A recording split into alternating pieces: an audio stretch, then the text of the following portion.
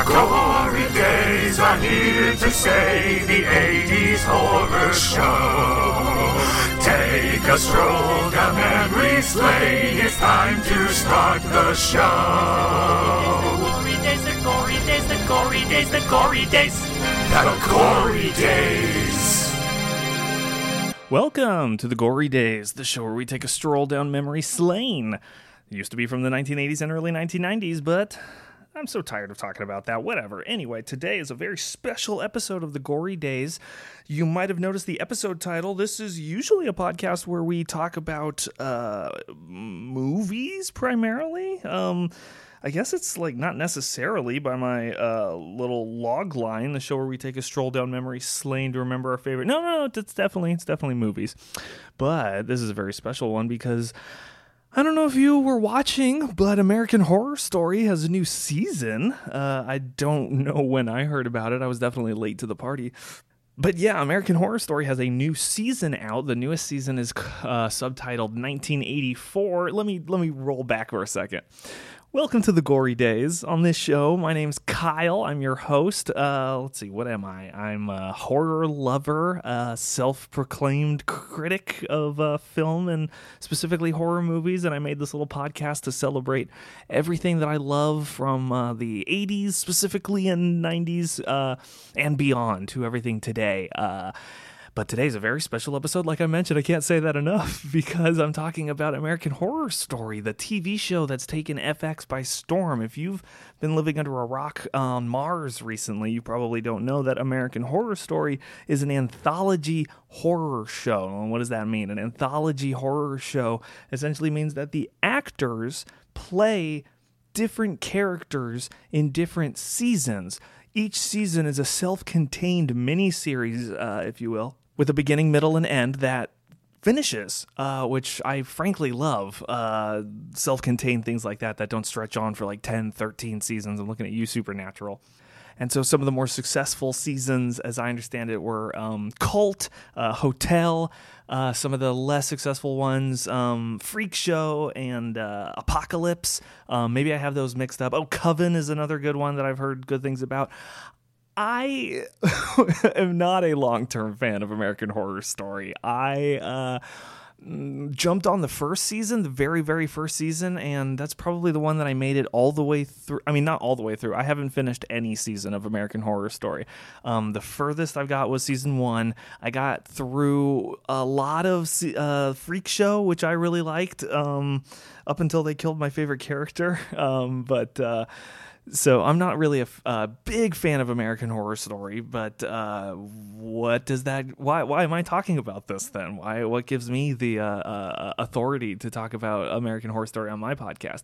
Well, they had the gall to Ryan Murphy and his team over there had the gall to come up with a new season with a new subtitle like they do, but this season's subtitle is 1984, and I thought to myself, well, that falls right into what I like to do on my podcast, the 80s and 90s, and oh my gosh, is it ever a love letter to the 80s and stuff, and I want to jump right into it.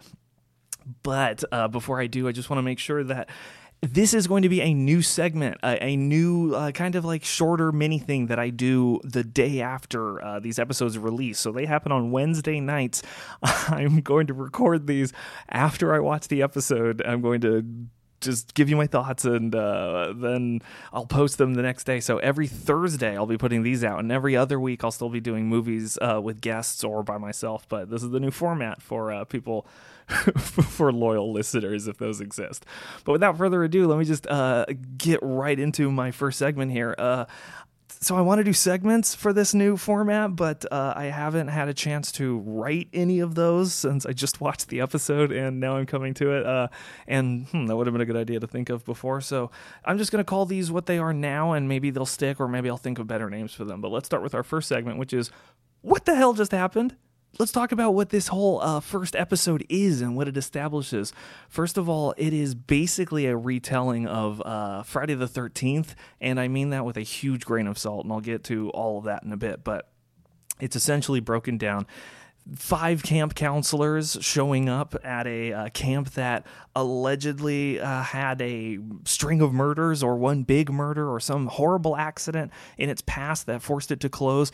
Now it's reopening to much to the chagrin of local townspeople, with a bunch of sexy young teens who are going to take advantage of this opportunity to have sex and do drugs and all kinds of wonderful stuff. But just like in Friday the 13th. Well, anyway, so that's where we start. We start with the murder of in 1970. So yeah, we'll just break it down. In 1970, Camp Redwood is the camp that we'll be spending, I imagine, the rest of the season here, experienced a murder. There was I think he was an employee of the camp who killed an entire cabin of kids and counselors that were in there. Anyway, the whole room, the whole place was killed, except for one person, but we'll get to that in a sec. The intro for this show, I hope we get to see it like in its entirety for every episode. I hope they don't do that thing where they shorten it as the show goes on. Maybe I'll change my tune later, but the intro is so cool. They've like spliced in 80s footage with like blood dripping down on an old CRTV. And everything looks like it's all filmed in those like old Super 8 cameras. It's really fun. And then we're introduced to our 5 characters in this amazing aerobics routine, or I wrote down jazzercise, but I realized I don't know what that is. So they say aerobics a couple of times, so I'll go with that, to a Frank Stallone song. They are, our main characters are Brooke, Xavier, or Xavier as they pronounce it, Montana, Ray, and Chet. And we're going to learn all their reasons for wanting to leave town. We've established that they're from LA, so it's 1984 in Los Angeles.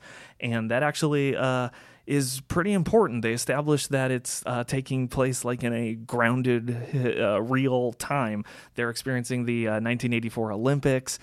There's a particular serial killer that's going around LA and is popular at the time that I'll introduce soon. But we learn all of their reasons for wanting to leave LA at the time. And so Xavier, who says he's an actor, has been hearing all about like the Night Stalker, who was a real murderer and eventually was convicted of 13 murders in 1989. Xavier wants to leave town to escape that for the summer. Ray is interested in leaving to escape the LA rush of the 1984 Summer Olympics and all of that. They want to be out of town. He wants to be out of town to avoid that. Chet hates the International Olympics Committee, because we kind of get this fleshed out, and I'm sure we'll see some more of it, but that I guess he was on a team and he was on track to be in the Olympics, but I did not write down for what event or what sport. He just seems to be like an all-around athlete, maybe a wrestler or something, just the way he's built, or I don't know, but he was supposed to be in the Olympics, and he hates the Olympics now because he was kicked out for drugs. He says, allegedly, they found 0.001% something in his blood, and that disqualified him, but that's his reason for leaving. Montana's reason just seems to be that she wants to have fun, unless I missed something, but Brooke's reason is yet to come. So the Night Stalker is Richard Ramirez, was a real person in Los Angeles, kind of like the Zodiac Killer was for the Bay Area, or Son of Sam was for, LA again. Jeez, poor LA. He apparently was like one of those old school Satanists, not the new Satanists that are all about equality and actually are decent, normal people. He was a crazy person, and I use that term with, once again, grains of salt, because they treat crazy people in an 80s way in this movie. But he assaults Brooke. Brooke is in her house, and she's looking at a ring that I can only assume has way more importance that we'll find out later with the show.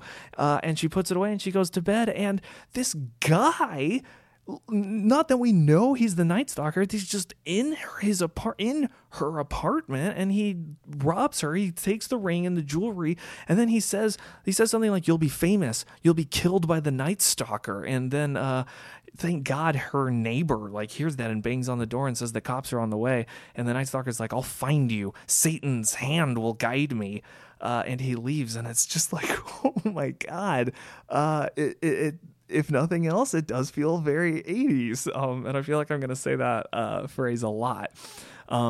So then that's when we cut to all of them are in like the mystery machine, basically, as they're driving down the highway, smoking drugs and just talking about how they're going to live it up all summer. And then wham, they hit a hitchhiker, a drifter, just standing in the road or walking or running. We don't know. These teens were being neglectful, as teens are wont to do in 80s horror movies. It's already so good. And naturally, just like in what I Know What You Did Last Summer, and I'm sure there's an 80s example, but these teens are not the responsible type, so they just scoop up this drifter, this hitchhiker, and they continue on their merry way. And that's when they get to the mechanic. And so if you've seen Cabin in the Woods, it's a fantastic movie if you haven't seen it. It's a love letter, and I've mentioned it a couple times on the podcast, but it is a major love letter to 80s movies, just like I imagine this whole season's going to be. And this show, this first episode, falls into a lot of those tropes that they established. Specifically, what I think is called the Harbinger is this guy that's supposed to deliver. It's just part of the horror movies trope, is the guy delivers the message of, you're gonna die, don't go, don't you know what you're running into, that they don't listen to because they're hubris, haughty teens. But one thing I forgot to mention is when they're at the gas station, Xavier, for whatever reason, calls his voicemail to check on what's going on, and he's got a cryptic, scary voicemail that says something gross, but implies that he's being blackmailed, possibly for being gay. We'll see what happens with that. But the other thing that the hitchhiker says before, I think he says it when he's getting scooped up off of the highway to Brooke, is he says, "I tried." So I can't wait to see what happens with that. I'll make a note of that. Here, I'm going to highlight it right now so that when it pays off in like episode 25 or whatever, I don't even know how long these seasons usually are. Anyway, the gang continues from the mechanic to Camp Redwood, the same camp from the opening scene from 1970s, but I guess we finally get a name for it. I don't remember if we got the name back in the flashback, but probably not. And that's where we meet Margaret Booth, chopping wood. She's the owner of the camp, I guess, and she's kind of our proxy to, I forget his name, but in Friday the 13th, the camp counselor, I'm pretty sure, is wearing like Daisy Dukes and is also chopping wood, so that's a fun nod. There's a bunch of nods. I'll get to those later. So Margaret gives the counselors a tour of the camp, and we get a great line that Xavier says, just lays it out there. It's 1984, beat. And they mentioned like the Flint trials. They mentioned a bunch of like topical 80s references just right off the bat, just to prove, yeah, it is 1984. And anyway, we get to eventually meeting the nurse, who is I want to make sure is a woman, is a trans woman, and God, I'm never going to do that right, but it's maybe anachronistic for the time, especially if this is going to be like a children's camp. I'm pretty sure, like, God, as awful as it is, I think that was like I'm thinking like the 50s deviancy, but still, it's striking in a good way. This nurse is named Rita, and she's already got like kind of an attitude to her. We'll see what happens with her. It's gonna be sad when she dies, or turns out to be the murderer or whatever. But she's the one that tells us the story of Mr. Jingles. Oh boy. Okay. The name Mr. Jingles is scary, I suppose, but his story is it's fun. Like, I can't tell what's real and what's not yet. A lot of this could be urban legends and just stuff that people have made up. But what we hear from this story is that Mr. Jingles was at one point known as Benjamin Richter. He's a veteran, so we can only assume he's from the Vietnam War or the Korean War. But she says that he loved killing so much that he did a second term just for the fun. He went back after his term was up. And one night in 1970, he came to this camp and he killed a whole cabin full of kids, and counselors, and that's why the Camp Redwood was closed. All 10 of the campers were killed, and that's when Margaret Booth, the owner, comes out and goes, only 9 were killed. And they're like, what? She pulls her hair back, and she's missing her ear, which is a totally normal and acceptable trait for a person to bear in this day and age. But in the moment and in the context, it is shocking because the Mr. Jingles' MO is not only to kill his victims, obviously, but he also cuts off their ear, which I feel like is kind of a loose Ed Gein Leatherface reference of making jewelry with it. I just thought about that. There's a connection between the jewelry in Brooks' thing that Night Stalker wanted and the jewelry that Mr. Jingles carries around in the form of ears on like a necklace, or I guess his own keychain. He's called Mr. Jingles because he's got keys on the side of him, but like he's not a janitor or like a groundskeeper or whatever, so I don't know where he's getting the keys or why he has the keys. I imagine it's like a tick of his that he's got to have the keys. Anyway, moving right along. It's through this story that Margaret Booth reveals to us in pretty great, just like laying it out there, first episode way, as she's opening the camp to take back the horrors that happened from that night, because she survived. She survived by, God, just sheer force of will. She was in that cabin. Margaret Booth explains that she was in the cabin that night, and that's why she's missing her ear, and that's why she's opened this camp again with, I guess, there's kind of a throwaway line of her late husband, Walter, left a bunch of money to her, and that's how she was able to buy the camp and reopen it to take back the horrors from that night and turn it into something positive, take the darkness and make something bright. But what else came out of it is she's like a born-again Christian from this experience. We don't really know a lot about her before that horrible night, but afterward, because of it's pretty, it's great, and also it shows where the show stands on faith, that she's a born-again Christian because she believes she saw Jesus when she was on the brink of death that night, and it's revealed in flashback that she was looking at just a porch light, that she happened to be laying down in her nigh-dead state looking at a porch light, and that's what she interpreted as Jesus, and who's to say it wasn't? I don't know, but the show certainly wants to say that no, you were just looking at a light. It's a weird stance to take. The last thing, we actually learn a lot in that campfire story. The last thing we learn is that Margaret Booth is the one responsible. So not only did she survive that horrific event, she's the one responsible for putting him away. She testified, she was the star witness. It only took the jurors an hour to put him away. And apparently that's where he's been since 1970, rotting away in an insane asylum, we can only assume. So then the teens are hanging out in their cabin, and that's when we meet Trevor, the activities director. And oh boy, do we meet Trevor. There's a lot of male body objectification in this movie, in the opening aerobics scene, and in this Trevor walking in with his hog. Oh man, I want to hate the guy, but there's something still kind of likable about him, because he's not actively, because I've watched a lot of these 80s movies, and there are some pretty awful people. I'm thinking about Heathers, I'm thinking about Chopping Mall, but this one, he's pretty hands-off, and he waits until the horniest among them, Montana, starts putting the moves on him, and they go out to a lake to skinny dip. We never get a good look at either of them, but hey, that's FX for you.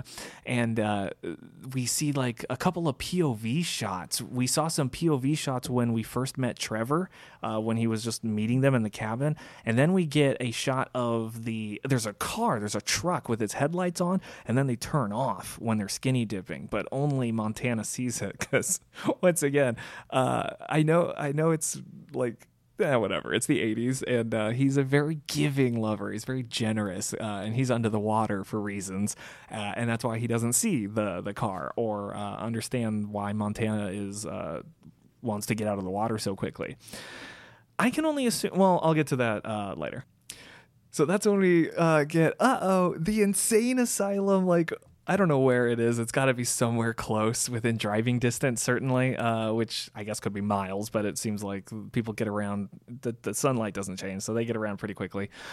The insane asylum has like a jailbreak. There's an air raid siren, and there's okay, God, I hate when they do this, but once again, I'm gonna chalk it up to the 80s. But that an insane asylum is just full of basically scarers from Halloween Horror Nights or Not Scary Farm. They'll just run up to your car and go, and then if you just don't react, they'll be on their way.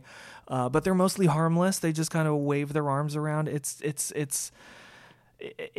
a poor representation of mental health, and these institutions and these services ideally don't just herd them like cattle like that and blare an air raid siren, which I imagine is kind of triggering to at least a couple of the ones there. But anyway, the reason I don't know if we get her name, but there's a detective or a police officer or somebody. I don't know her title. I don't know who she is.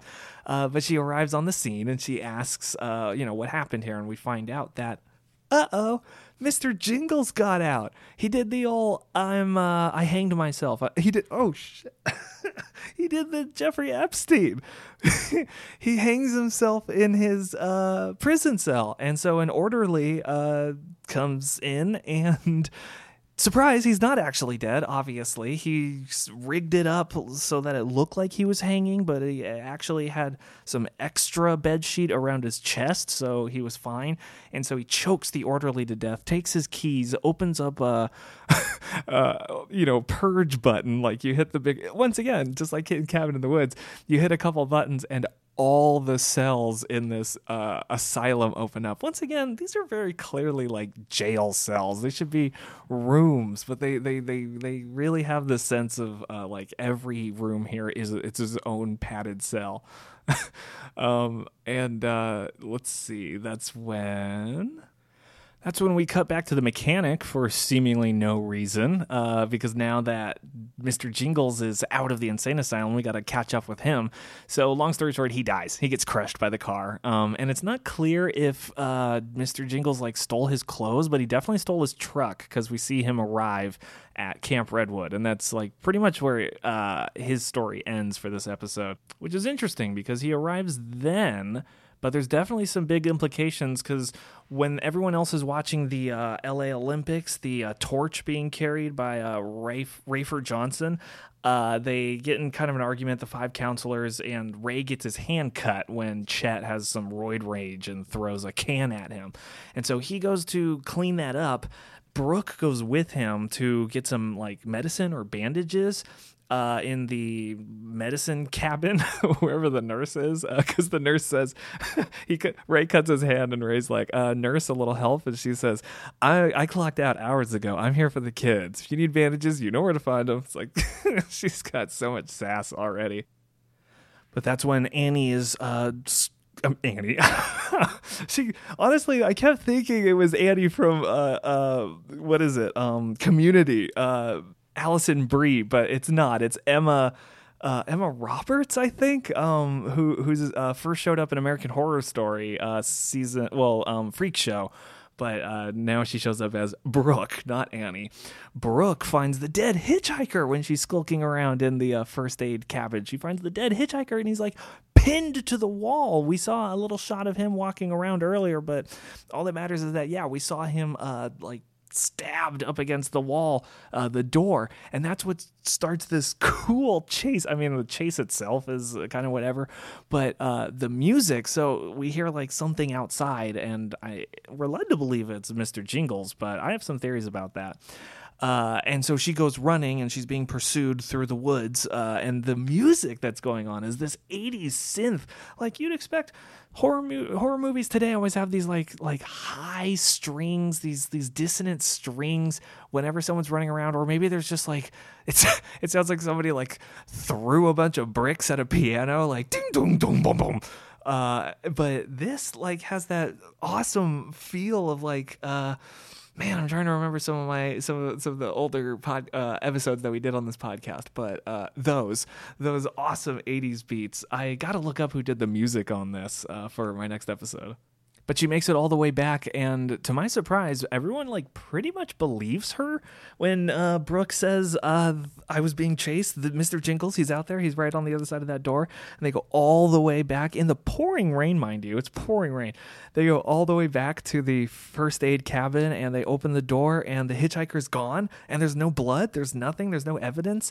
And then eventually Margaret Booth shows up, and that's when Brooke is like, maybe I didn't hear anything at all. I'm sorry. And Margaret Brooke says probably my favorite line of this episode. She goes, what happened to you? Cleanliness is next to godliness. Clean yourself up.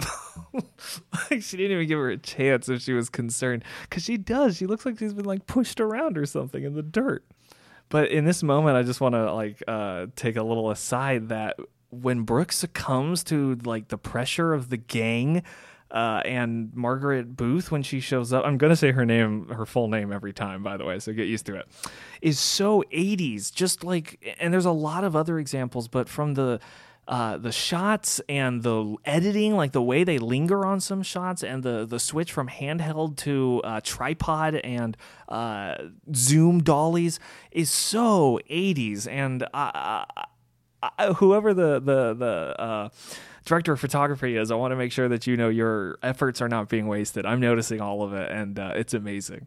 So finally, let's get to the end of the episode. Brooke and everyone's sleeping, but there's a payphone ringing outside. So Brooke tries to wake Montana up, and she's got a knife. Montana sleeps with the knife, like, ready to go. I'm sure that's going to come back in some way, and it'll save her and get her out of some tough jams. But finally, Brooke goes all the way out to the phone ringing, and she answers it, and we don't hear what's happening on the other end, if there's anything happening. But what we do see is the Night Stalker. We see these, like, just on the other side of a tree. He's there. He found her. Cut to black. And that's it. That's the episode. So so that does it for the first segment, which is what the hell just happened? So for this next segment, it is who died? So in this episode, there's only 4 deaths, unless you count all 9 people in the cabin in the 1970 murder, in which case there's 9, 10, 11, 12 deaths. So why don't we count those? So yeah, in the opening, 9 people, kids, I can only assume, and counselors are killed. The mechanic is killed later in this episode. The hitchhiker is killed, allegedly. His body's gone. Who knows if he's still alive or not. And the orderly that Mr. Jingles strangled to death before stealing his keys and getting out of there. So a pretty light... I mean, given 9 children or so died, it's kind of a light who died this week. I'm really loving the... inspiration that they're drawing from past horror movies. I can really feel the inspiration to Friday the 13th and the fact that this is a camp also surrounding a lake, Camp Crystal Lake in the case of Friday the 13th, Camp Redwood in this case, and also similar circumstances that it was closed a number of years ago because of a major catastrophe, a tragedy, in this case, a murder of 9 people, children, and in Friday the 13th, 1 accidental death. But I'm also loving the mix of like Mr. Jingles is kind of more of a Halloween Michael Myers XP in that like he's been incarcerated for a long time and he's got this blood vendetta to get the one that got away, the unfinished kill, the star witness that put him away, the one that put him in this hellhole to begin with. So those are the main references to classic 80s horror. I've referenced a couple here and there, but I'm looking forward to seeing how they incorporate some more, like maybe Evil Dead or some stuff. The things that this show could play with based on past American Horror Story seasons, the mind boggles. But I think the last segment that I'm going to do on here, I don't know what to call this one. I'm going to call it just... theorize this. I don't know, but I only have 2 theories for this one, and my first theory is that the hitchhiker is not dead. Is that the hitchhiker, something about what he said I tried, and that the hitchhiker's body disappeared and there was no blood to speak of at all, makes me think that the hitchhiker has more to do in this story. Something just doesn't rub me the right way about him being the first death. Well, I mean, there's 9 people that are the first death, but you know what I mean. I can't say that enough. My second theory is that Trevor, the athletics director or the activities director with the the major piece, and Xavier have some kind of history together in a romantic sense. And I say this because of one shot where Montana asks Trevor where she's seen him before, and Trevor answers, "Oh, I teach a something class at Marina Del Rey. Maybe you've been there. You look kind of hot. You're pretty hot." Xavier in that moment during those lines kind of like flashes him a look and is just like, there's jealousy, I think, in that look, but we'll see if Trevor swings both ways and if Xavier has a past history with him. But that brings me to my final segment, which I'm not going to rate every episode. That seems ridiculous and pointless because I don't have the context of the rest of them. I'll rate the whole thing when I'm done. So instead, I'm going to. I once again don't have a name for this, but it's just the end status. And that is that. So at the end of this episode, Mr. Jingles has arrived at Camp Redwood. But so has the Night Stalker. He's arrived at Camp Redwood, and we can only assume both of them are going to race to kill Brooke, if not all the other counselors and Margaret Booth and Chef Birdie, who I forgot to introduce and mention, and the show almost does. Like, I don't know what part she's going to play. She'll die in some way. I'll frankly be disappointed if they subvert my expectations with her and give her some really important backstory. But she's another character. So Jingles has arrived. Night Stalker has arrived. The hitchhiker and the mechanic are dead. The hitchhiker allegedly, the mechanic definitely for sure. And the camp is still not open. So we get like a little promo thing at the end where, oh my God, a ton of footage flashes by, and there's only a few things that I could make out. I recorded it on my phone, but I haven't bothered to watch it until I haven't watched it. I just tried to watch it, but it looks like there's a bunch of stuff. There's a shot of what looks like Montana and Brooke making out. There's a shot of Mr. Jingles on like a table, and there's like bright flashing light in his face, and he's screaming. There's a shot of what definitely looks like the Night Stalker's dead body washing up next to Brooke's feet, like in the lake. And there's, of course, the big shot of Margaret Booth saying the camp will open on time as scheduled, or something like that. And that's the first episode of American Horror Story Season 9, 1984, Episode 1, the pilot. I'm going to be releasing another episode of these every week, every Thursday, the day after, so make sure that you watched it too. Otherwise, you'll be getting everything spoiled. I probably should have said major spoilers at the beginning. Other than that, we're all done here. You are free. Enjoy your morning or afternoon or evening or breakfast or work or whatever you're doing. Thanks for spending some time here on the Gory Days talking about American Horror Story. Next week we'll have a normal movie for you. But until then, stay scary out there. The Gory Days.